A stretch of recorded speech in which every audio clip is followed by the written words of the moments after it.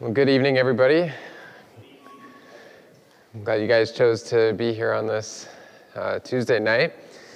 I just wanted to mention, I know Jobo kind of alluded to it at the beginning, but if you happen to miss our retreat that we were just on, I would strongly just encourage you guys to try to make it to the next one. It was a great weekend to just get away and be in community with one another and to be encouraged by the Word together. And I just wanted to just mention this too. If you did go and you happen to see Carrie, I would just encourage you to just thank him for spending the weekend with us and sharing with us. Part of what's cool about meeting here on Tuesday nights is the men's ministry normally is meeting right there. And I know Carrie's involved with that, so there's a good chance you might catch him coming or going. So if you were there this weekend and you happen to run into Carrie, be sure to thank him for spending the weekend with us. Well, tonight we're going to be jumping into Galatians chapter 2. So if you have your Bibles, go ahead and open there. And while you're turning there, I just figured since it's Valentine's Day, I would just start by just sharing a little bit of the history of Valentine's Day. I'm sure you guys are all super excited about this. I don't know how many of you have actually looked into the history of Valentine's Day.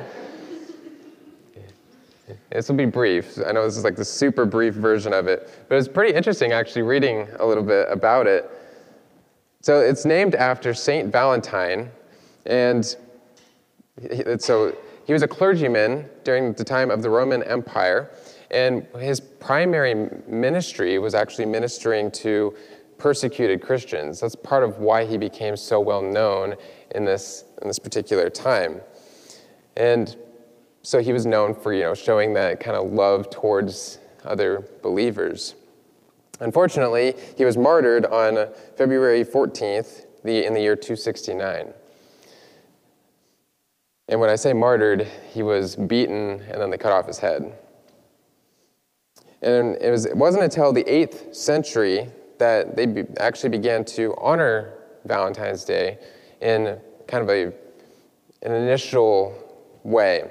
And actually, part of the reason why it became known as Valentine's Day is because there's at least one, if not two other Saint Valentines who were also martyred around that same time. One of these two also believed to have been martyred on February 14th.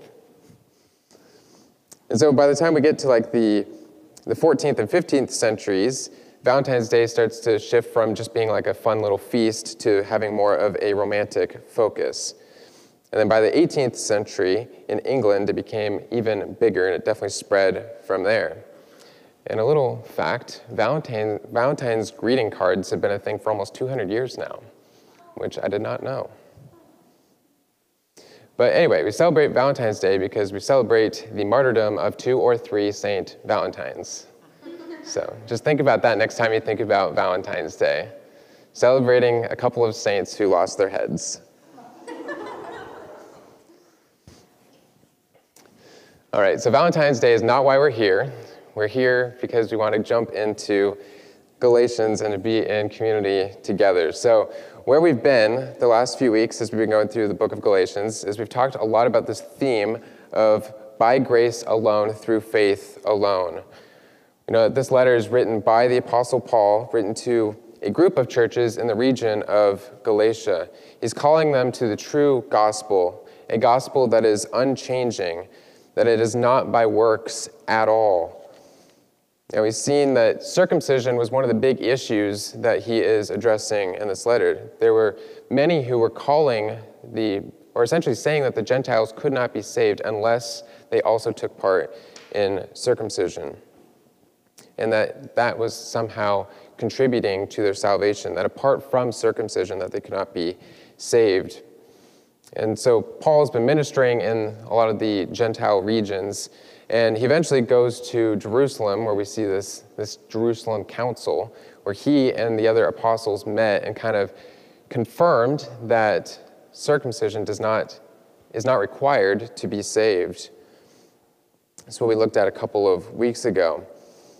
And even though there had been a lot of these false teachings that came in, that it was by faith alone, that was what they agreed on. That was what they confirmed in that meeting. And even though they did this, we saw last week that Peter still kind of fell into that trap of being a people pleaser. And so he was influenced a lot by a lot of these false teachers who were claiming that circumcision was important. And so last week we looked at how Paul confronted Peter with this sin. And so even though Peter knew the truth, he wasn't living in the truth. And so he had kind of fallen into that error. And so Paul had called him back, called him to repentance, and was able to kind of help preserve the true gospel, the unperverted gospel that brings freedom for those who are in Christ. Freedom that it is by faith alone and not by works. So tonight we're going to be jumping into the last several verses in chapter 2. We're going to be beginning in verse 15. And so I've titled this message, Dying to Live. And we'll kind of see where Paul goes after talking about this issue of the law. The law is going to be kind of a big focus, at least in the beginning part of these verses. So let's begin reading. We'll start by just reading the first two verses 15 and 16. We ourselves are Jews by birth and not Gentile sinners. Yet we know that a person is not justified by works of the law, but through faith in Jesus Christ. So we also have believed in Christ Jesus in order to be justified by faith in Christ, and not by works of the law, because by works of the law no one will be justified. So this is kind of an interesting start in these first couple of verses. Paul begins here by appealing to his heritage. He points to the fact that he is a Jew. He's not a Gentile sinner like I'm sure most of us would be. He's calling back to that sort of privilege that he had as a Jew. And I know that word has kind of a different meaning today, but a lot of the Jews historically did feel like they were just better than the Gentiles. And I think part of what Paul is getting at here is they weren't even completely wrong. And we'll get into that a little bit. Salvation did come from the Jews. It was from the Jews that all of the nations of the world would be blessed.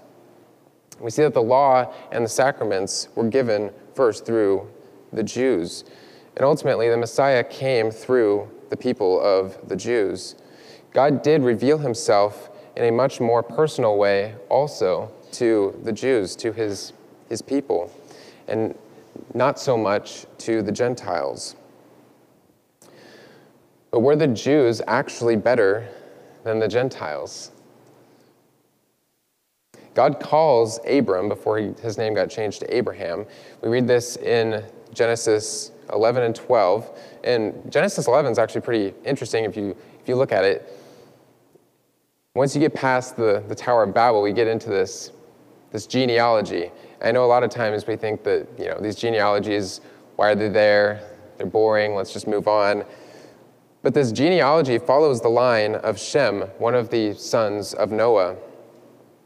And it's about 8 generations from Shem till we find Abram. And so this genealogy is following the line of the firstborn. And so we know that, the firstborn in these historic times did have a lot of significance. Like the firstborn would get a special blessing, they would get the majority of the inheritance.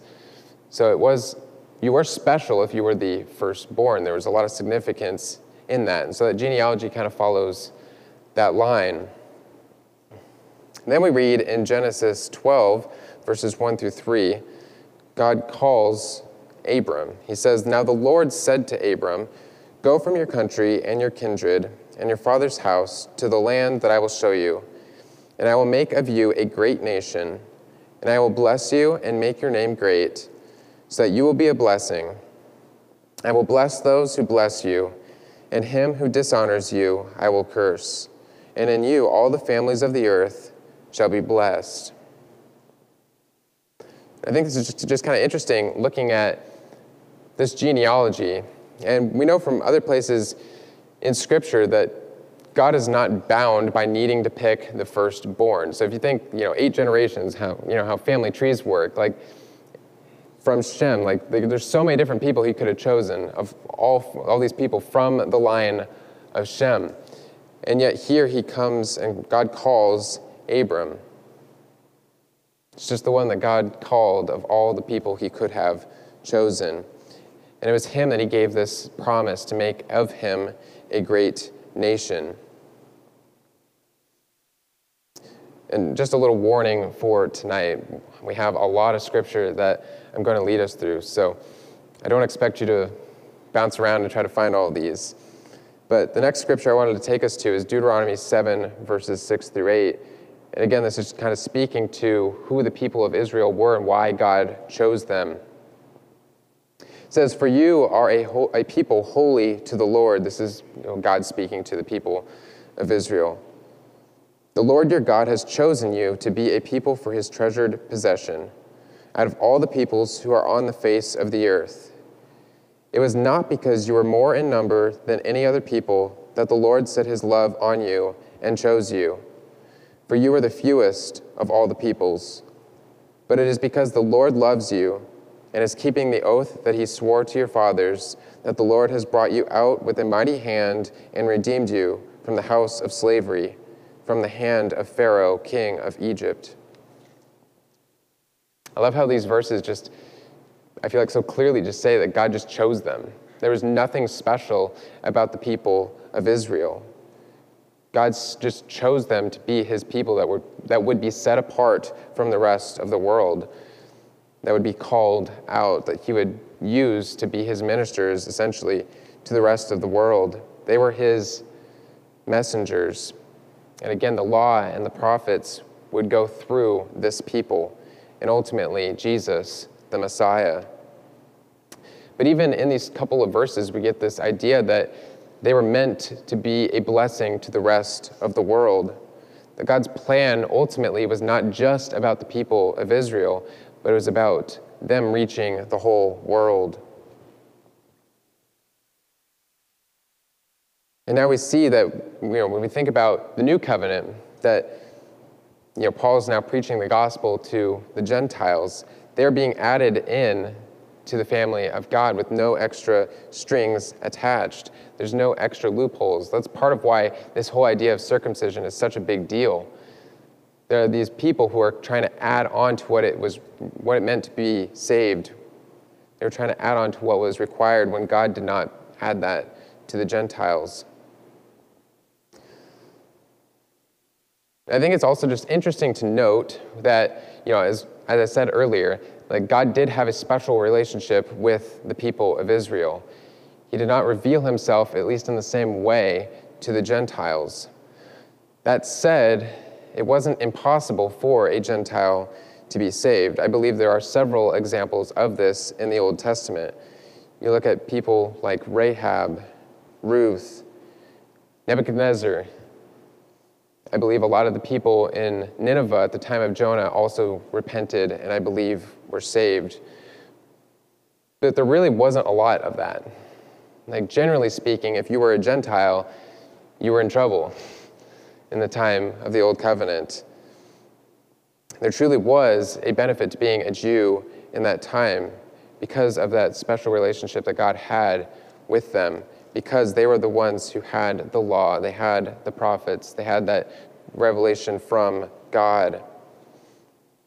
I think it's also just interesting just noting that everyone who was saved, whether Jew or Gentile in the Old Covenant before Christ, that they were saved by faith.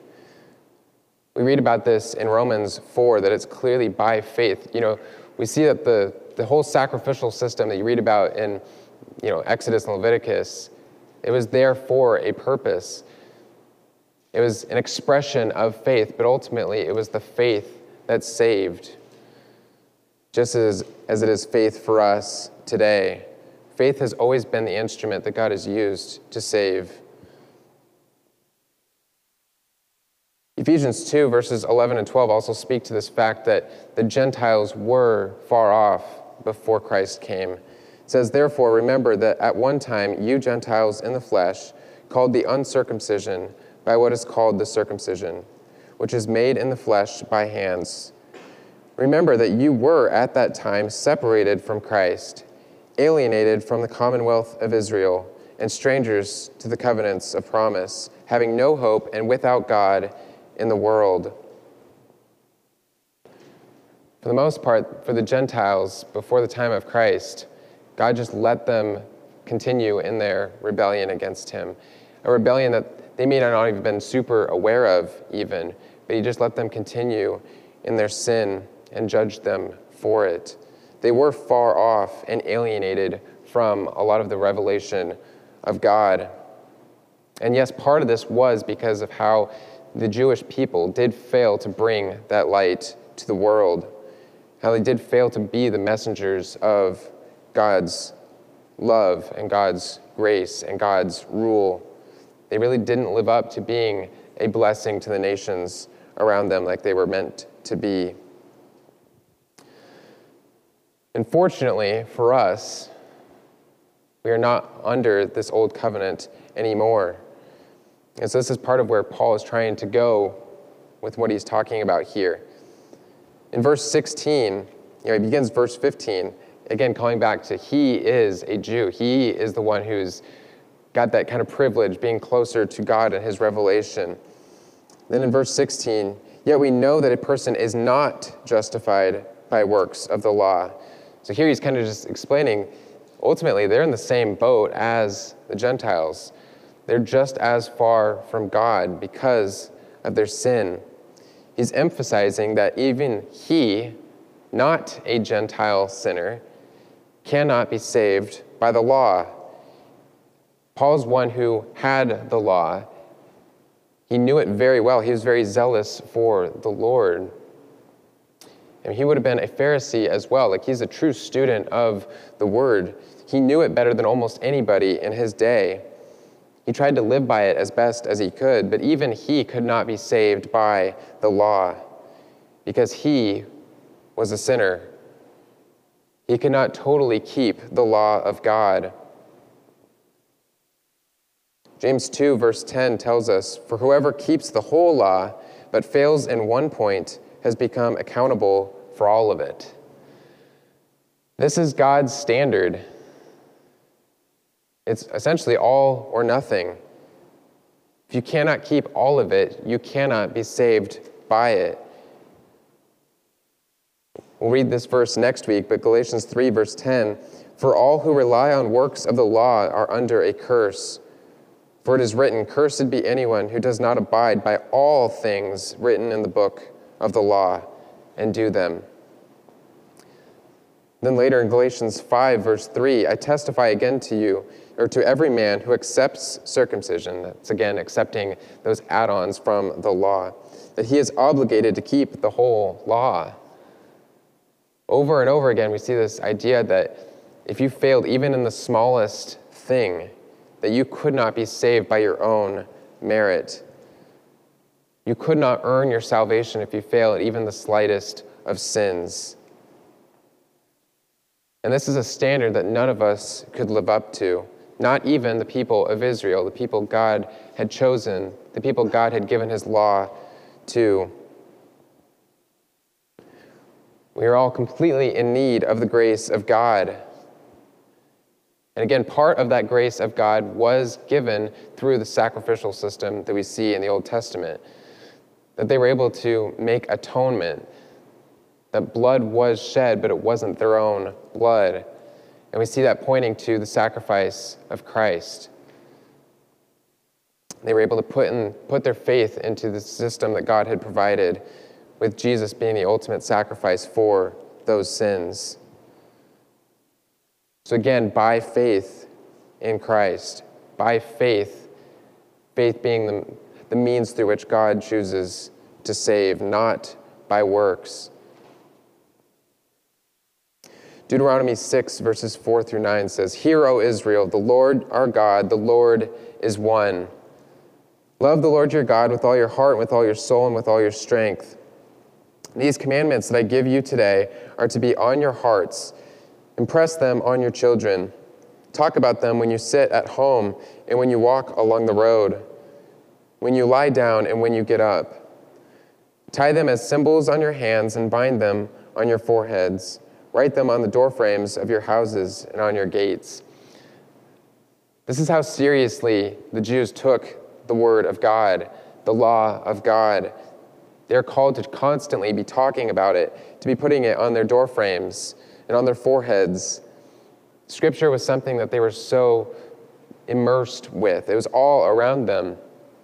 And it's really interesting when you actually do a little bit of research on what it was like historically growing up in this Jewish faith. They took this memorization of Scripture very, very seriously.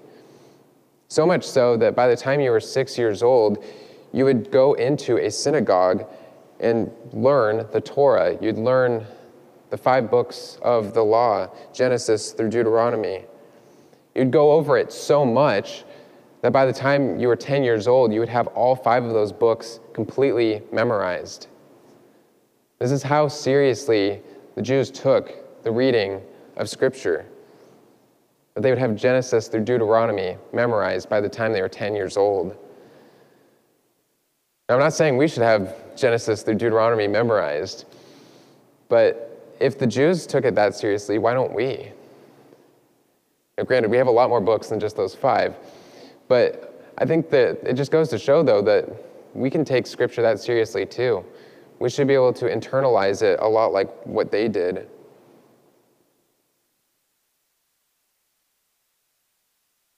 So what does the law do? What is the purpose of the law that God gave his people? I'd encourage you to do some more reading on your own on this. We're going to get into it a little bit, but there's so much Scripture that speaks to this that we don't have time to cover even most of that tonight. But Romans 2, Romans 7, really the entire book of Romans, if you really want to do a deep study on that. 2 Corinthians 3, these are some of the, I think, prime verses that at least speak to what we're going to be talking about next when it comes to the purpose of the law. But when we think about the law of God, I want us to think about it like an MRI. Like, how many stories have you heard where somebody has gone in to get an MRI and they come out healed? Like, you know if you're getting an MRI, it's because something's wrong, typically. Like, you're trying to figure out what that problem is. But how often do you go and get an MRI and come out totally healed? That doesn't happen. That's not the purpose of an MRI. The purpose of an MRI is to show that you are sick. It's to hopefully help you actually find where the problem is and what needs to be done. See, an MRI can't actually bring healing. It's hopefully going to bring some life-saving knowledge as to where the problem is and what needs to be done. And I think a lot of ways this fits with the purpose of Scripture.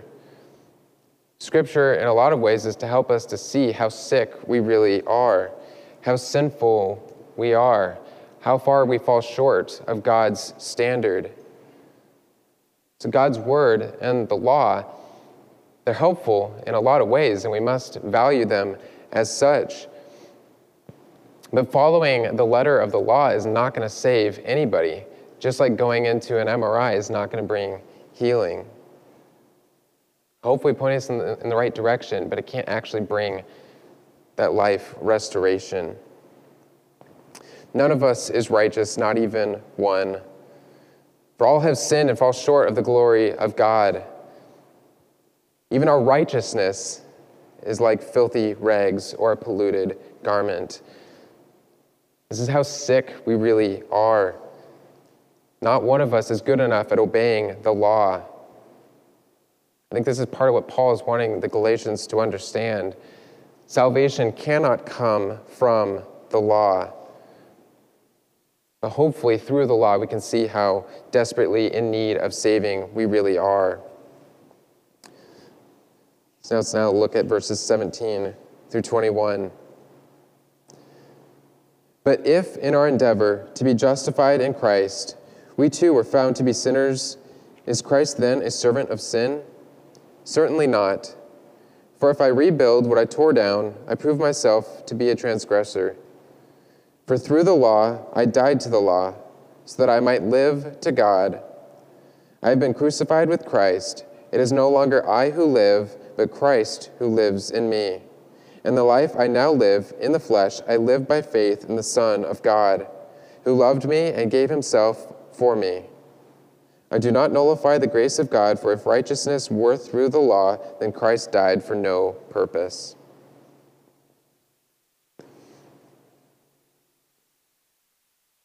Just looking at verse 17, if in our endeavor to be justified in Christ, we too were found to be sinners, is Christ then a servant of sin? I think one of the things that kind of jumps out about this particular verse is Christ can't be both justified, or in Christ we can't be both justified and guilty. His work is complete. This is not something we can tear down or undo. And part of what Paul is looking at here is he's kind of calling back to a little bit of what he confronted Peter with, that we looked at last week. This idea of, we tore down the law. We recognize that salvation cannot come from it. And yet there are some who try to rebuild that, try to bring back the law as if we could be saved by it. That is not the point. We are no longer bound by that. Like the ceremonial laws, for example, of the Old Testament, those have been fulfilled completely by Christ. This is why we don't have to offer sacrifices for sin anymore. Christ's sacrifice, the once and for all sacrifice, has fulfilled that. But then when we look at the law, like the Ten Commandments, for example, and a lot of the other moral laws of the Old Testament, those still apply. Fortunately for us, we don't have to have that perfect record. We don't have to worry about perfectly living by that law. But it is still helpful in helping us to see how we are to live as the people of God, and help us to see where we fall short. But ultimately, the law cannot bring salvation. We rest in the finished work of Christ, and in that, there is security. We don't have to worry about, did we do good enough at obeying the law? It is finished in the work of Christ. So why, as Christians, do we sometimes go back to that lifestyle of sin? I think if we find ourselves there, I think that's another way you can read verse 18, that idea of turning back to a lifestyle of sin. I think we need to be careful and examine whether or not we are truly in the faith. 2 Corinthians 13, verse 5 says, "Examine yourselves to see whether you are in the faith. Test yourselves." It's a good reminder for us to just be regularly introspective. If we find regular, unrepentant sin in our lives, that should be a red flag that should make us consider, are we truly saved? Have we truly put our faith in Christ? I think this is where that whole idea of dying to live comes in. We can only truly live if we have truly died. This is what it's about, being sanctified. If there isn't this sanctification happening in our lives, we should question whether or not we've truly believed.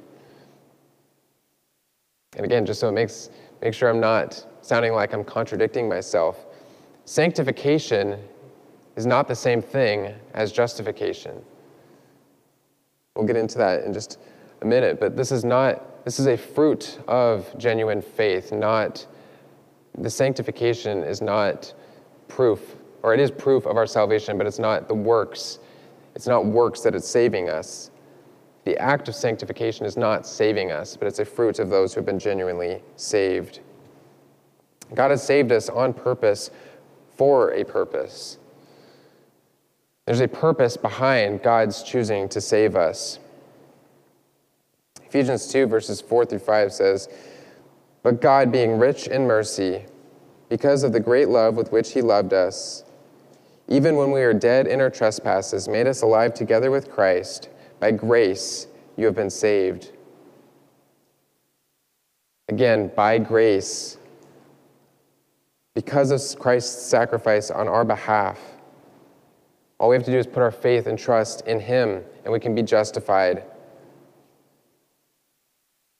I like this definition of justification from Ligonier Ministries. It says, "A legal declaration in which God pardons the sinner of all his sins and accepts and accounts the sinner as righteous in his sight." God declares the sinner righteous at the very moment that the sinner puts his trust in Jesus Christ. I'll read that one more time.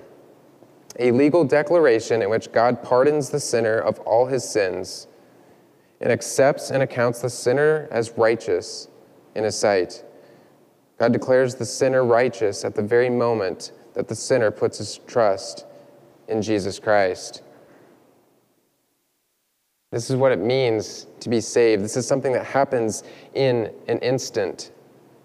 It is not a process. Justification happens the moment of true faith. It's important for us to recognize this. Even just look at Catholicism, for example. Like, they teach that we are saved by grace through faith, but it's not by faith alone. They add in a lot of works to that. Like, you have to have works in order to be saved according to Catholicism. So I think that's part of why it's so important for us to truly know these definitions, to know what it means to be saved, that it is by grace alone, by faith alone, that works do not contribute to our salvation. Isaiah 1 verse 18 says, "Come now, let us reason together, says the Lord. Though your sins are like scarlet, they shall be as white as snow. Though they are red like crimson, they shall become like wool." Colossians 2 verse 14 says that Jesus canceled the record of debt that stood against us with its legal demands. This he set aside, nailing it to the cross. No matter how much we have sinned, we can trust in the finished work of Christ, that all those sins no longer stand against us, that we've been declared justified in his sight, that we are made righteous because of the blood of Jesus, by grace alone, through faith alone. John MacArthur defines or says this: "Only faith in Christ Jesus can bring a person the gracious gift of righteousness that provides forgiveness and salvation. Faith in Christ is not mere intellectual assent to the fact that Jesus died and rose for man's sin, but is personal trust in his death to remove and forgive one's own sins. It is total commitment to submit to him as Lord." I'll read that one more time.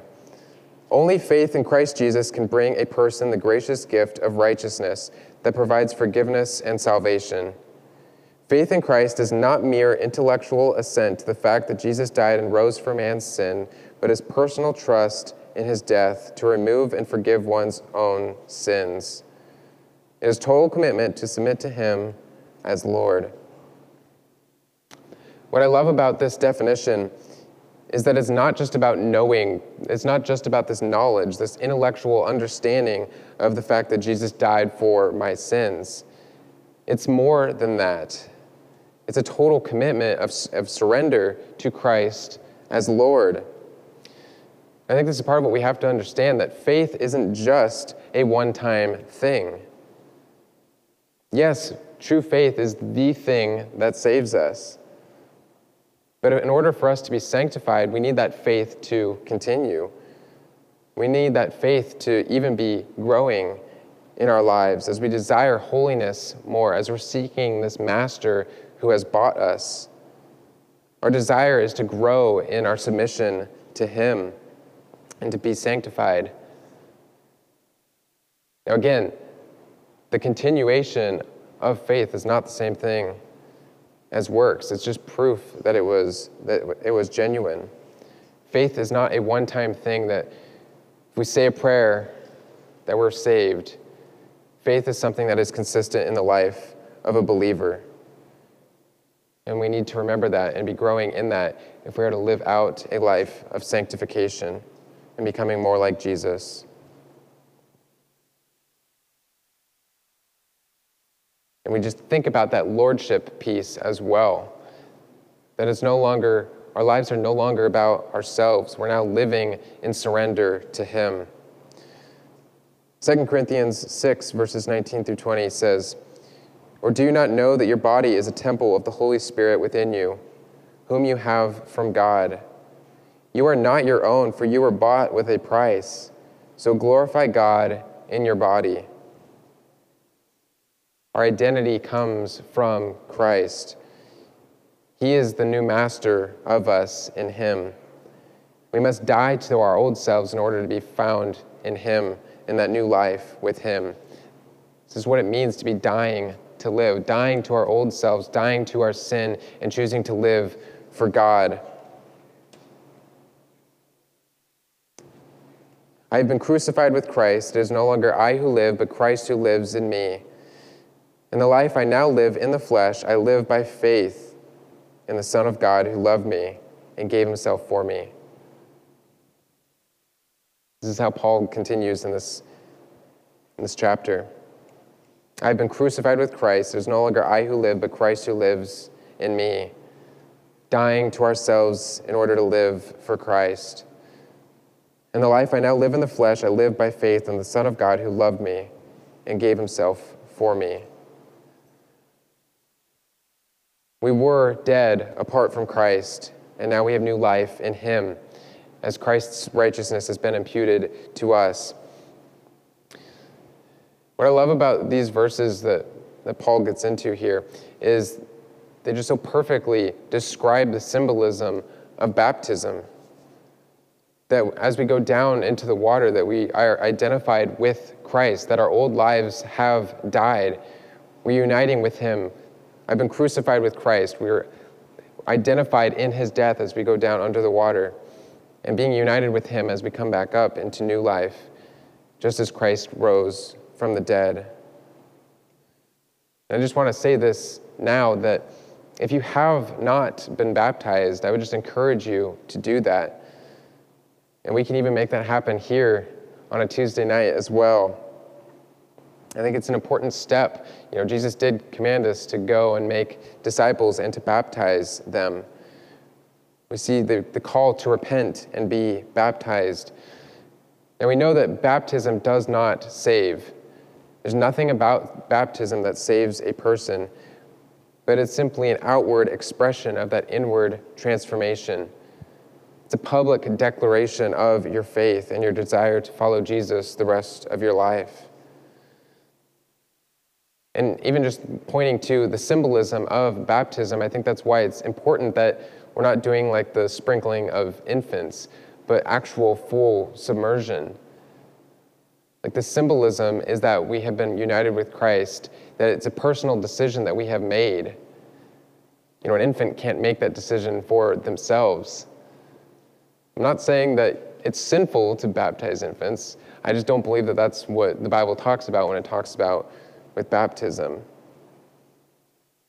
The symbolism is real when it comes to the submersion, and I would encourage you to be baptized if you have not. It's that outward declaration, personal declaration of your faith. As we just think about being united with Christ in his life and in his death, we recognize that the requirements of the law have been met in him. That is why we are no longer bound by it.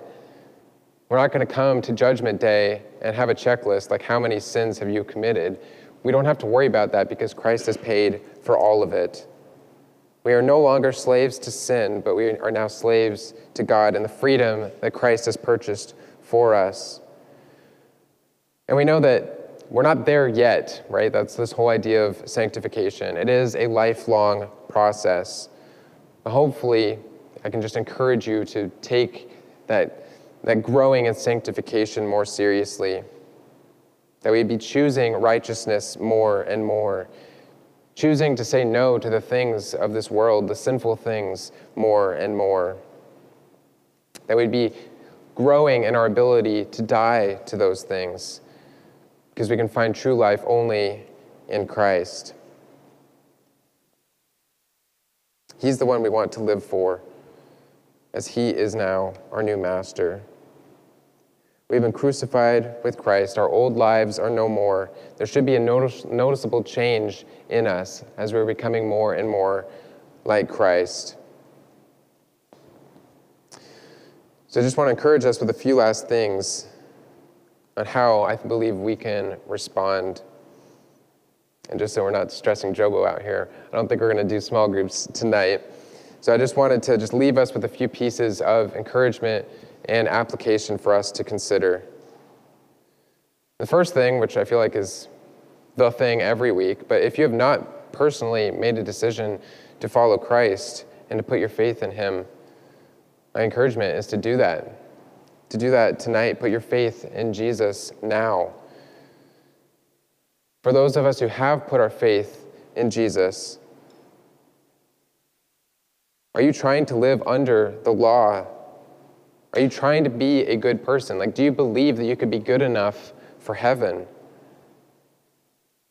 I think the application goes beyond that. Do you think other people are good enough? And so, yeah, of course, they're going to go to heaven. Is that the standard we are living by, or we assume others live by?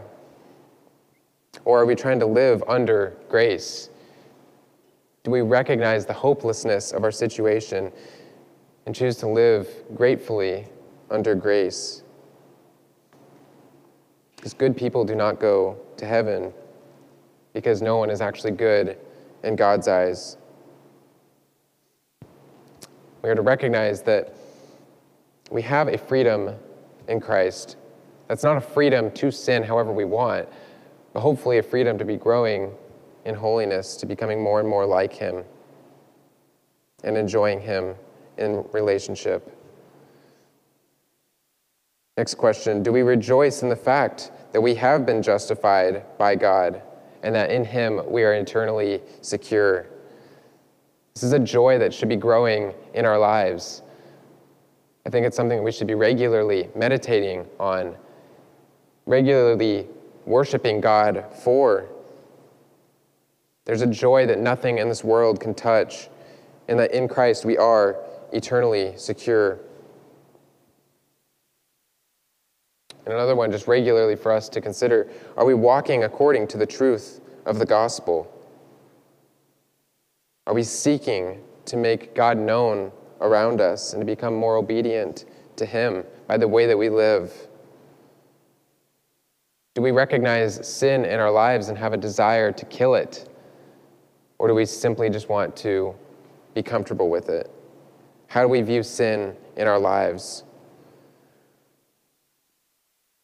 And again, I just want to leave us with this encouragement that if you have put your faith in Christ, that whenever God looks at us, he sees us in him. He sees us as blameless. He sees us in light of the righteousness of Christ and not by our works. It's not our standard. He doesn't see us on our own merit, but by the righteousness of Christ. That should give us a boldness. It should give us a joy. All we have to do is put our faith and trust in him. I have been crucified with Christ. It is no longer I who live, but Christ who lives in me. In the life I now live in the flesh, I live by faith in the Son of God who loved me and gave himself for me. This is the call for us, that we might die to ourselves, that we might die to the law in order to live for God, that we can walk in that freedom in Christ, becoming the people he's called us to be. So I'm going to pray for us, and then we're going to close in a couple of songs in worship. Father, just thank you for your grace and your mercy. Thank you, Lord, that you have shared your grace and your love with us, that we can be brought near to you because of what you've done for us.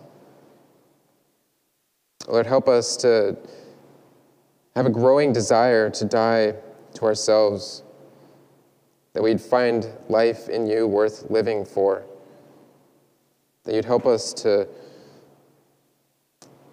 detach more and more from the things of this world that get in the way. Lord, we just are grateful for what you've done for us, and just pray that you'd be with us in this week, that we'd be able to walk in the joy of you and the joy of knowing you, that we'd have a desire to share that with those around us.